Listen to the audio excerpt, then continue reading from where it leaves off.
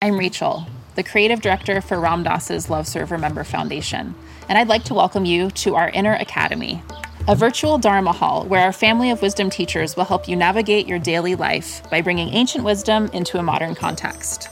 With over 200 hours of audio and video teachings, meditations, and practices from teachers like Ram Dass, Krishna Das, Sharon Salzberg, Jack Kornfield, Roshi Joan Halifax, Joseph Goldstein, and many more, the Inner Academy is your core resource for finding balance, presence, and navigating the ups and downs of your daily life. The Inner Academy has guidance for every step of your journey.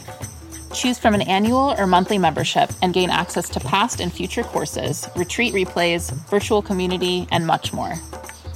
If you've been familiar with Love Serve Remember Foundation for a while, you'll know that most of our offerings are given freely or on a sliding scale basis. So when you subscribe to the Inner Academy, you're paying it forward and bolstering our ability to continue creating accessible offerings for all in the future, as Ram Dass wished for us to do. Be here now and start your journey with Ram Dass's Inner Academy today. For more, visit ramdass.org/Inner Academy. Teaching meditation can be a deeply rewarding experience. Help others improve their mental and emotional well-being, reduce stress, improve focus, increase self-awareness and self-regulation, all while deepening your own practice and understanding. Join acclaimed author, Buddhist teacher, and Emmy Award-winning musician David Nichtern on Tuesday, May 28th at 6 p.m. Eastern Time for a free online discussion on teaching meditation in Dharma Moon's renowned mindfulness meditation teacher training program. Get certified by Dharma Moon to teach meditation, lead group practice sessions, and work with individual students. Visit dharmamoon.com/BeHereNow for more info and to reserve your spot for the free online event with David Nichtern on May 28th.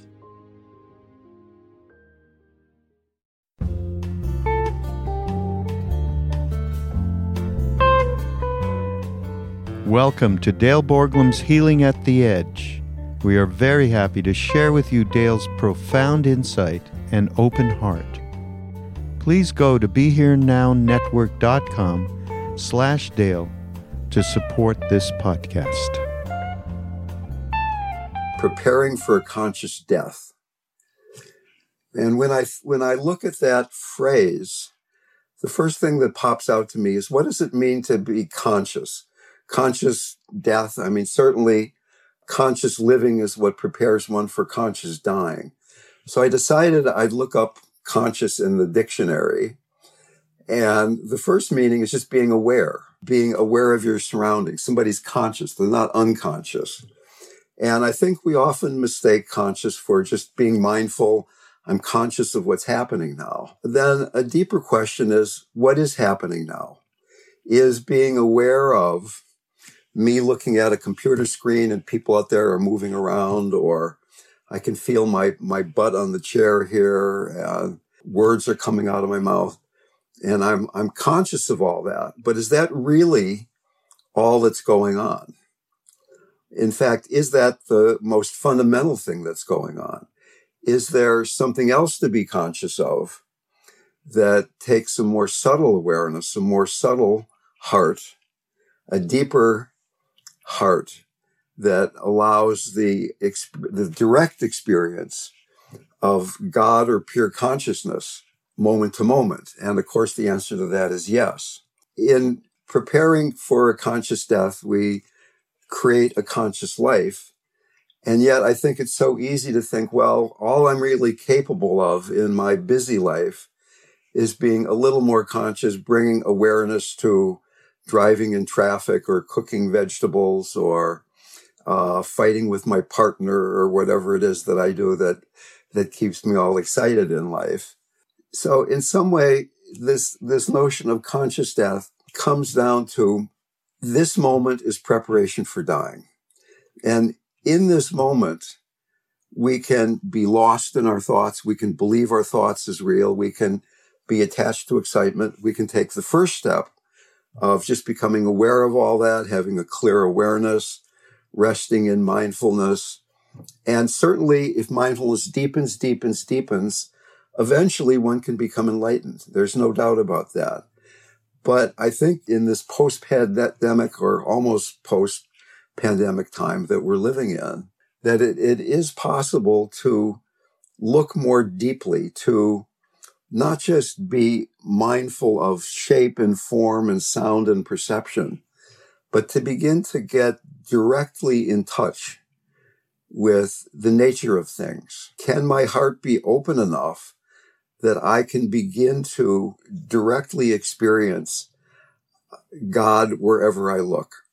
I was reading some quotes lying in bed last night I have a book called Stories of the Mahasiddhas or something like that, of these drawings and stories about these great Tibetan masters of long, long ago. They talk about, yes, there is this reality, but there's another reality where these deities are actually dancing around, that life is really imbued with this sacred reality that we very rarely ever see because we're so fixated on the grosser form. Now, maybe not everybody in this room believes in deities dancing around, and it doesn't have to be deities that you can paint pictures of. But I would guess that pretty much everybody here has had experiences at one time or another where you saw beyond the obvious, where you felt beyond the obvious, where something was revealed, whether that was through deep meditation or psychedelics, or it just happened to happen when you were out in nature or listening to music. But that something was revealed that is much larger than what the rational mind gets attached to and thinks. Maharaji had so many quotes saying things like, it's so much better to trust God than to try to figure it out, or things like, everybody is the face of God. That's a really difficult one to really begin to not just not judge people, but to see that everybody we meet, everything we meet, is totally imbued with as much pure consciousness as Maharaji was, or as Buddha was, or as Christ was. Everybody. Ramakrishna said, our duty is to fall down and adore where others only bow. Okay. Our duty is to fall down and adore where others only bow. Many contemplative traditions say very clearly that the minutes following physical death are the most auspicious time in an extended lifetime in which to see your true nature, in which to be, to realize that you are enlightened already. It is so compelling to identify with our bodies, and not having a body and suddenly not having a body is such a great benefit to seeing who we truly are. I mean, right now, it is so difficult not to think that I'm in Fairfax and you guys are spread all around, mostly North America, with maybe a couple people here from Europe right now. Okay. And yet, even though that level is true, we're so fixated with that level on what it is that's going to die and what it is that doesn't want to die, that we forget, we miss that deeper quality of consciousness that is always here. To me, this brings up questions like, what is happiness? What is fear? How can I go beyond separation into connection? And the question is, can we die before we die? St. Paul in the Bible says, die before you die. Is it possible that you trust your heart so much that you can die into this wholeness? In Tibetan Buddhism, they say very clearly that, yes, you can go directly into non-duality. You can go directly into wholeness, but it is so much easier to go through the heart. The first place to go into the heart is love, is devotion. Can you have devotion for the deity, for the guru, or for just the Dharma, or just consciousness? And once you can begin to open the heart, then the next and harder practice is compassion, to keep the heart open, even though people around us are suffering and dying, and we're suffering and dying too. Can we keep our heart open when we see that so many people are lost in suffering. So what I'm working around here is that there is this path to healing. And I think it's easy to think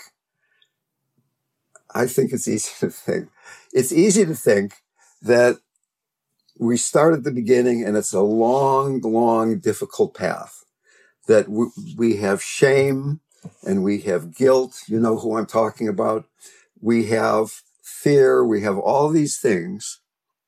And that I've been in therapy. I've been in body work. I've been meditating for years, if not decades.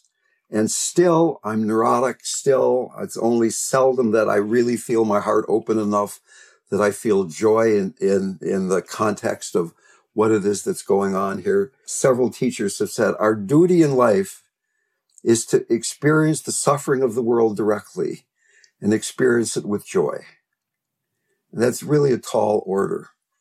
But what I'm saying is that if we really know we're going to die, if we are motivated, then it's possible to look at these beginning stages, be in them, and at the same time, just use that as a springboard into opening your heart so deeply that the tantric reality, that it is divine, that everybody is divine, no matter how weird they happen to be, how weird they're presenting in the moment, how out of balance the world seems to be financially or environmentally or politically or economically or whatever it might happen to be.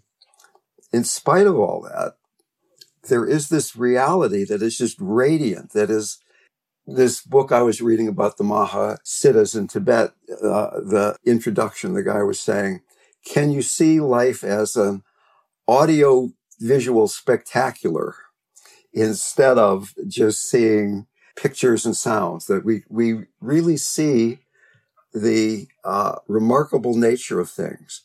And I don't think that's very far away. I don't think it's something that we have to do tons of practice, that it really takes just getting fed up with the way things are and saying, I'm going to drill into that place in my heart until that is revealed.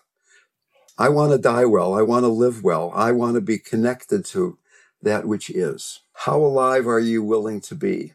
And the trick is fully experiencing even what you don't like, because we get so busy trying to grasp what we do like and get rid of what we don't like instead of fully devouring everything as it's coming. Even this moment, especially this moment and this one. So to the extent we can rest in this, then dying will just be another moment. Dying will be another moment of dying into love. And yes, that there's a sadness that we'll be losing the people we care about. We'll be losing all of our stuff. We'll be losing our body. We'll be losing our mind. But we won't be losing this sense of pure consciousness, of profound awakeness. There are practices we've talked about. Certainly devotion going to passion, going to devotion going to compassion, going to tantra, going to non-duality. We can explore Dzogchen or Advaita Vedanta as a way of understanding this non-duality, for sure. There are libraries of books. I've got shelves of them in my house, upstairs and downstairs, of books about non-duality and how that's true. And I believe most of these books completely. But yet I get so entranced with reality, with the light show. I remember I was with my son a few weeks ago. We were down in Los Angeles looking at colleges, and we were going into some big shopping mall right next to University of Southern California, and it said entrance. And I said, Declan, have you ever noticed that entrance is the same word as entrance? And he said, I never thought about that.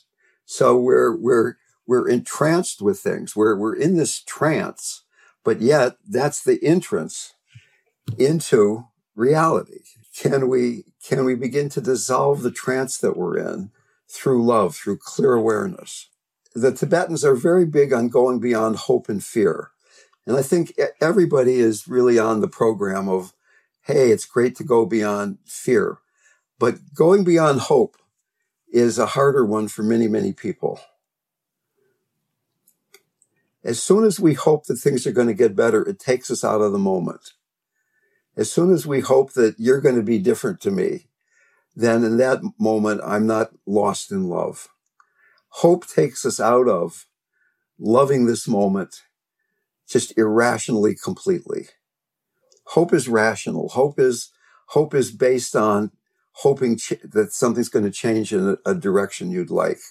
They even say that hopelessness precedes fearlessness, that we have to let go of hope before we can find that fearless, direct, naked meeting with reality moment to moment to moment.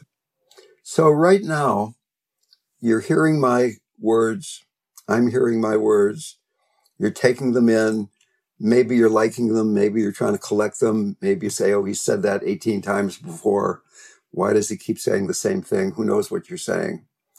But is it possible to go beyond all reactivity to just together? And the fact that we're doing this together adds a great energy, a great benefit to the possibility of letting go of the safety of I'm knowing what's going on here and plunging beyond that, plunging beyond separation. When we were with Maharaji, again and again, he would discourage meditation. He would keep pulling people's beards or throwing fruit at them or doing things to distract them and just showing that all you need to do is hang out here in love. It's not about getting somewhere else. It's not about figuring something out or collecting great ideas. But right now, that possibility is here. And as we're doing it together, I think it reveals and emphasizes that possibility.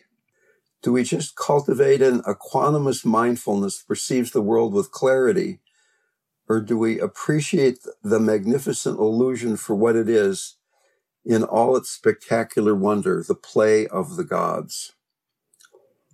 Is my question to you. Okay, so why don't I slow down for a moment here and ask for remarks, comments, questions. Hey, Ramdev. Yeah. So I left a message the other day. So in one of the study groups, studying the Bhagavad Gita, and we're studying the verse about what you focus on at the moment of death determines your state, where you go.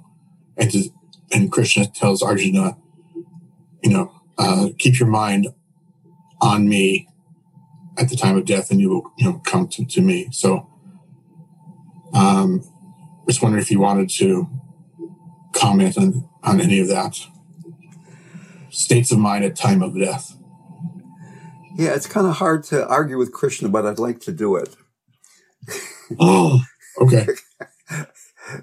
And, I think that puts a really big burden on people to think maybe you've meditated for a whole lifetime, and then at the moment of death, you're in an automobile accident or the doctor has put a lot of morphine in your bloodstream and you're not focusing and everything goes down the drain because you're confused right at the end.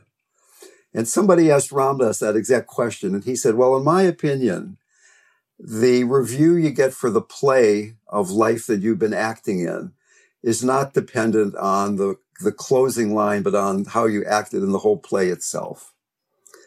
And here's another story. So supposedly the Buddha had the ability to open people's third eyes as a teaching device. And he was teaching a bunch of monks about karma and reincarnation. And this question came up about what happens right at the end of life.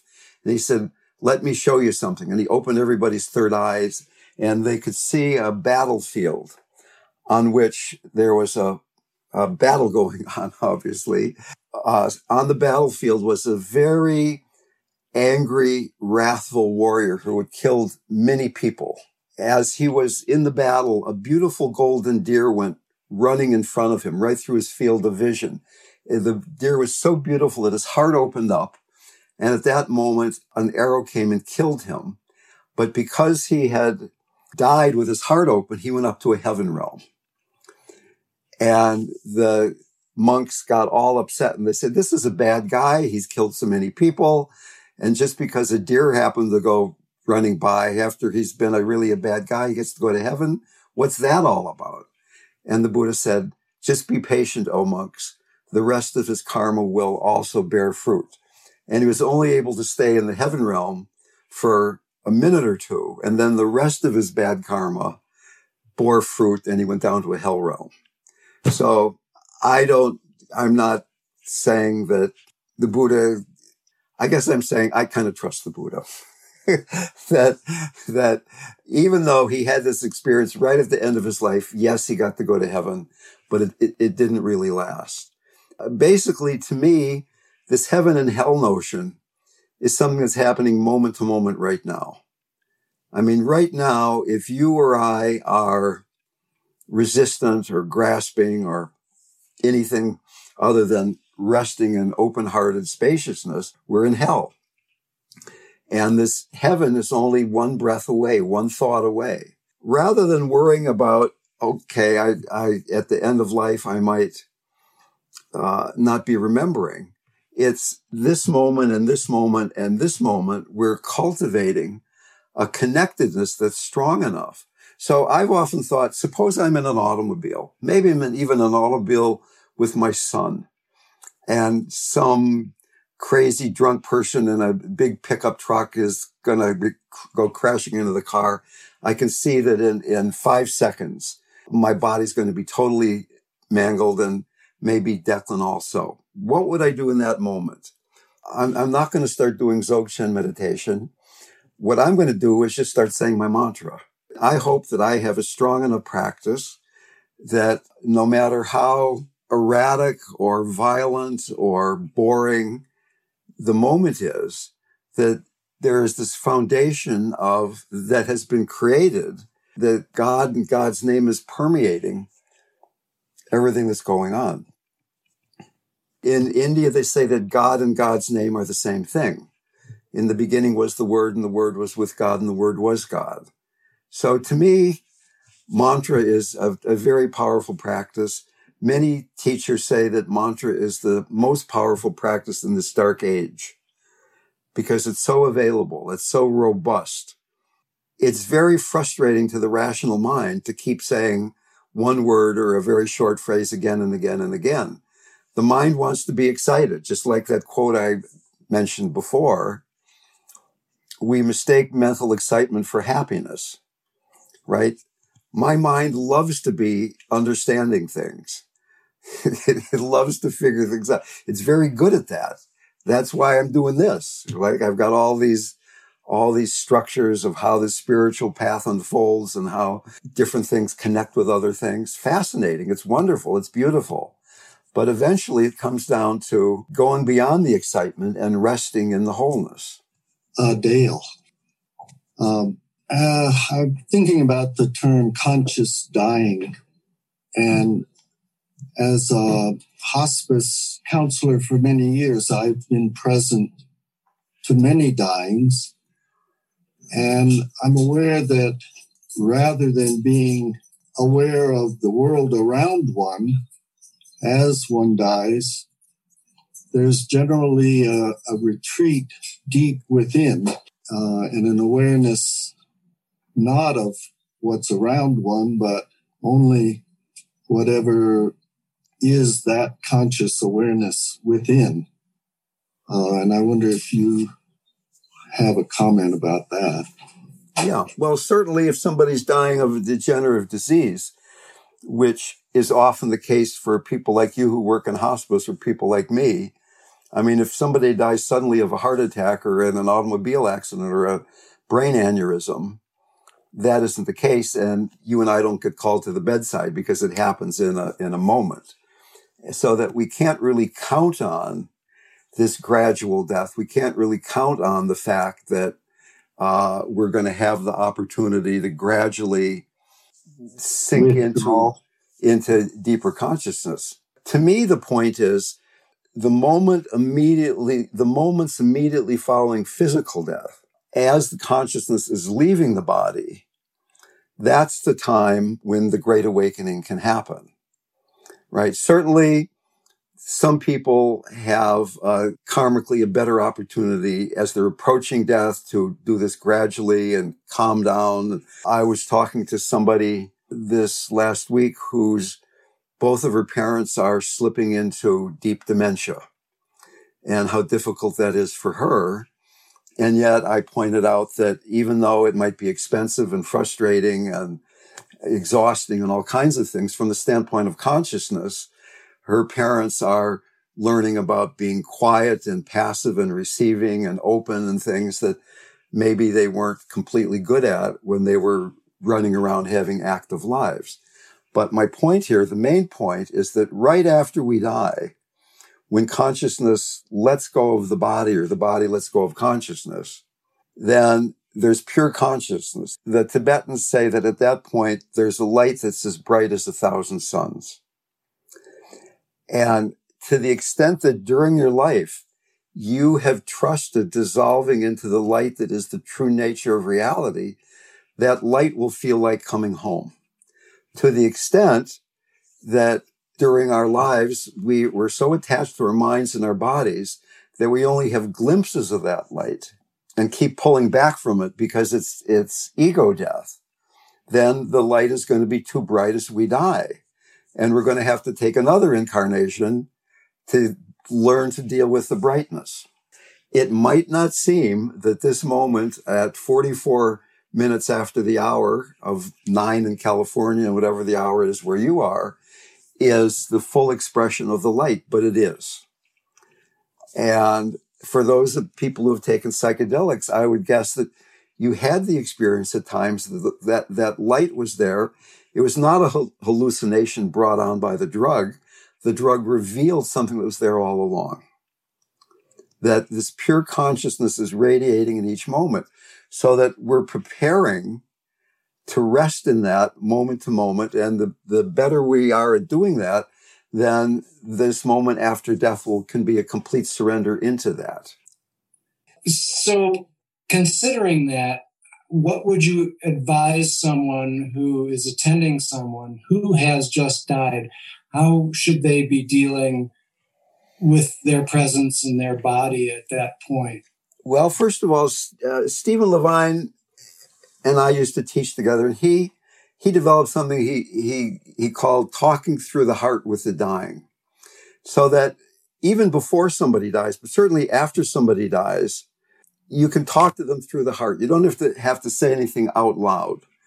And what I usually do when I get word that somebody has died, whether I'm at their bedside or maybe I get a phone call that a client of mine has died over the night or a relative of mine has died in Chicago or who knows what it is. The first thing I do is I say to the person, "You're dead now." Because sometimes people have such a firm belief that when you're dead, that's the end of it. There's no more you, and they've died and consciousness remains. It's confusing. So I say, "You're dead now." And then I kind of ask myself, do I feel that I have permission to do any guiding from this person? In all the decades I've been doing this, I think there's only been 2 times where I felt this person did not want my help. It was none of my business. I'm out of here. And the other 998 times or whatever it is, I don't know, I felt permission to guide that person. And I say something like, this is a good time to trust the love and the wisdom and the kindness that you have cultivated in a lifetime. This light will appear. Trust this light. It's your true nature. You can merge into this light. Some of you have heard me tell this story about the first person I ever worked with who was actively dying. And this was back a long time ago in the late 1970s in Santa Cruz, California. Stephen and I had a Tuesday night meditation group, and a young man named Chris, who had lived in Toronto, he was a radio engineer for the Canadian Broadcasting Company, moved to Santa Cruz. He had non-Hodgkin's lymphoma. He was dying. He didn't know why he moved to Santa Cruz, but there he was.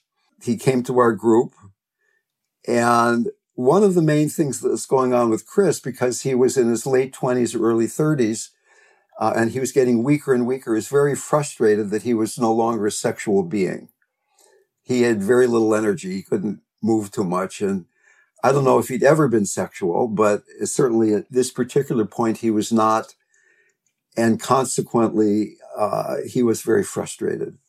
So I just happened to be at his bedside the night before he died. I drew the lot of being there from midnight to 6 a.m. And I sat there. He'd been in a light coma for 2 days.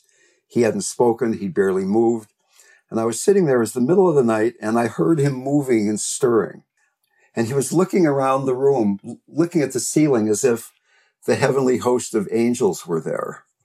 And that God was coming. And I said, Chris, what do you see? And he said, beautiful women wherever I look. And those were the last words that man ever spoke in his life. So that as he was actually dying, and right after he died, Stephen was saying to him, just trust this light. But Chris, if you see beautiful women in the after-death state, realize it's only a projection of your mind. It's something that you're holding on to, and that will be there as you're letting go of your body. Can you not take it as real?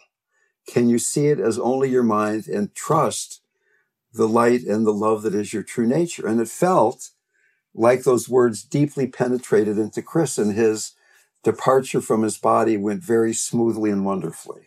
It certainly is an individual thing. And the main thing you can do for somebody who's approaching death or has just died is, can you yourself rest in the non-dual state?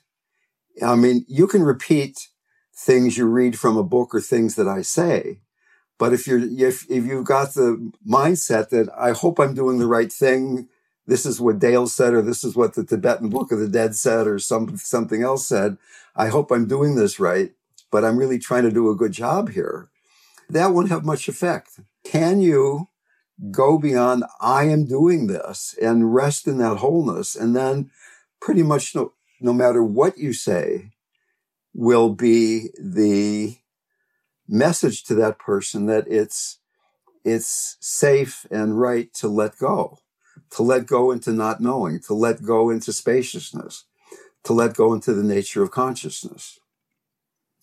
So like right now, am I saying this stuff from my mind, or am I resting in a place where God's acting through me and this stuff's coming through?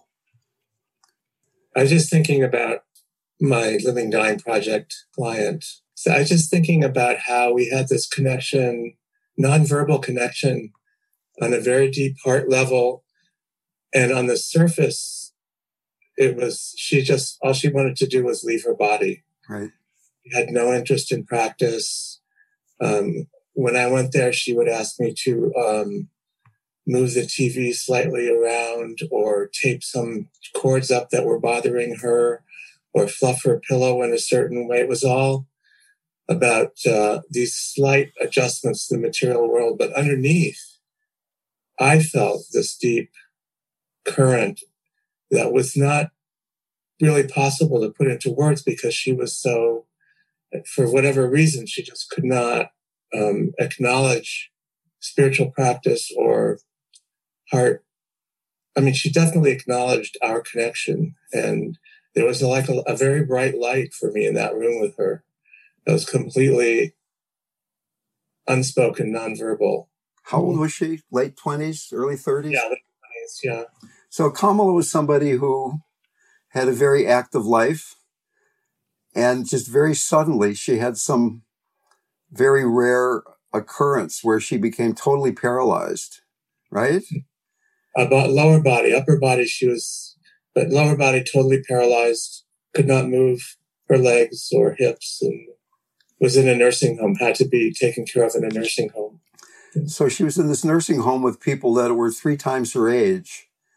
And people were, so she didn't have any relationship with anybody there. She was very frustrated. She wanted to get out of her body.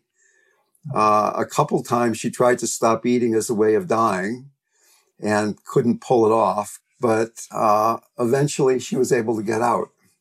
And it was interesting to me that the facility allowed her to stop eating. I would think that being a licensed facility, they don't like people starving to death on their watch, that they could get in all kinds of trouble with the state. But apparently that's not the case.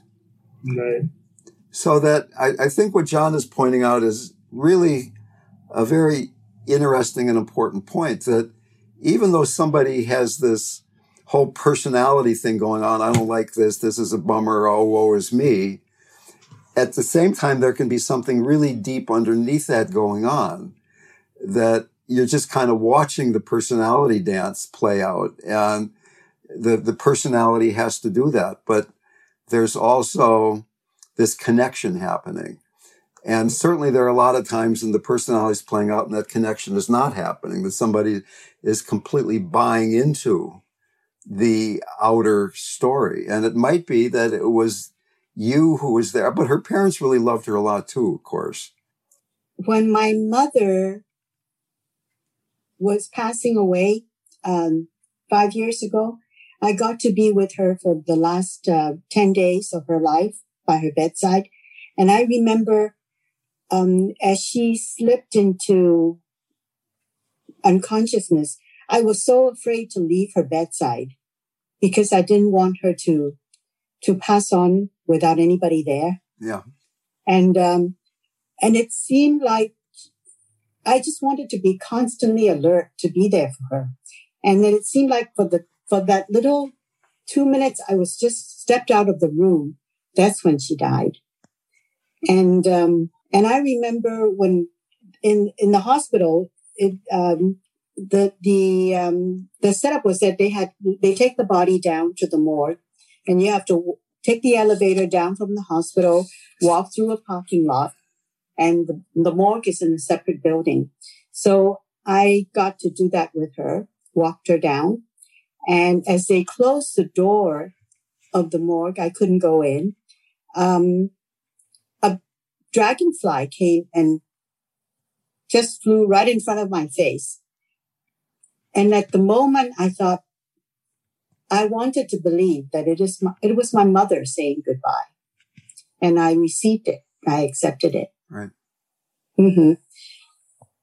So I regret I didn't get to talk to her about what she saw, but I think that was sort of a gift for me.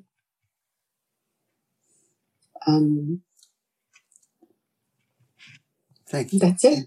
Mm-hmm.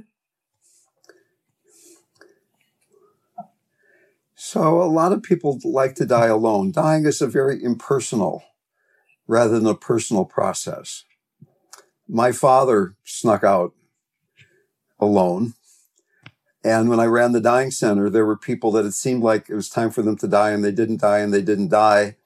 And I said, look, if you want to die alone, I'll leave the room for 20 minutes, and then I'll come back, and they would die in the 20 minutes I'd leave the room. And so I would suggest, without any judgment here, that your work would be to be aware of you were afraid that you weren't going to be there. That fear was separating you from your mother in a certain way. That trusting you've got to go get a cup of tea. You've got to go to the bathroom. You've got to go get food once in a while. She knows you're there. She knows you love her. And she's going to decide when she wants to get out of there. Right? And to the extent that you can just keep surrendering into, okay, I'm not in charge of this. She's not in charge of this. God's in charge of this, or whoever's in charge of this.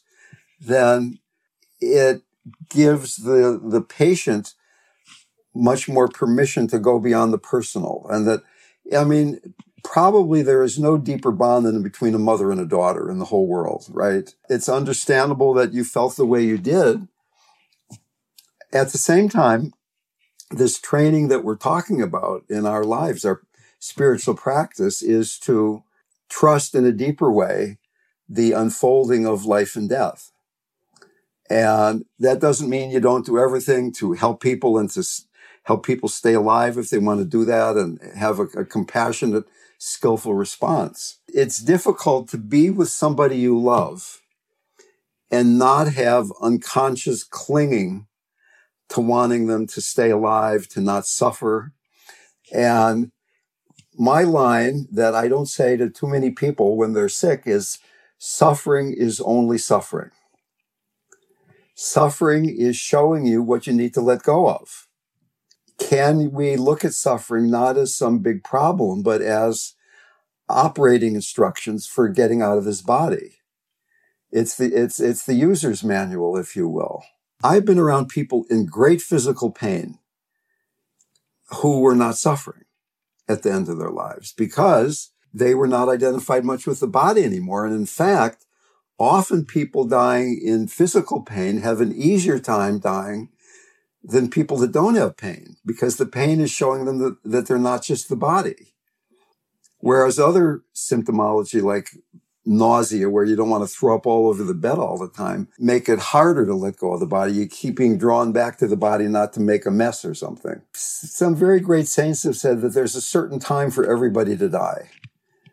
Here's a story about Maharaji where he told this devotee of his, K.K. Shah, to jump out of a boat in the middle of the Ganges. Some places the Ganges River is so wide it's almost like a lake.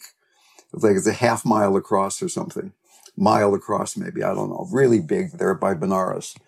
And KK said, I can't jump out of the boat because I don't know how to swim, I'll die. And Maharaji says, jump out of the boat. And KK says, Maharaji, I'm afraid I'm going to die. And he said, jump out of the boat. And KK jumped out of the boat. And unbeknownst to him, the water is so dirty, muddy, that they were over a sandbar and the water only came up to his waist or his chest or something. And then Maharaji pointed down the river. There's a big, huge, high bridge, so high that if you jumped off of it, you die.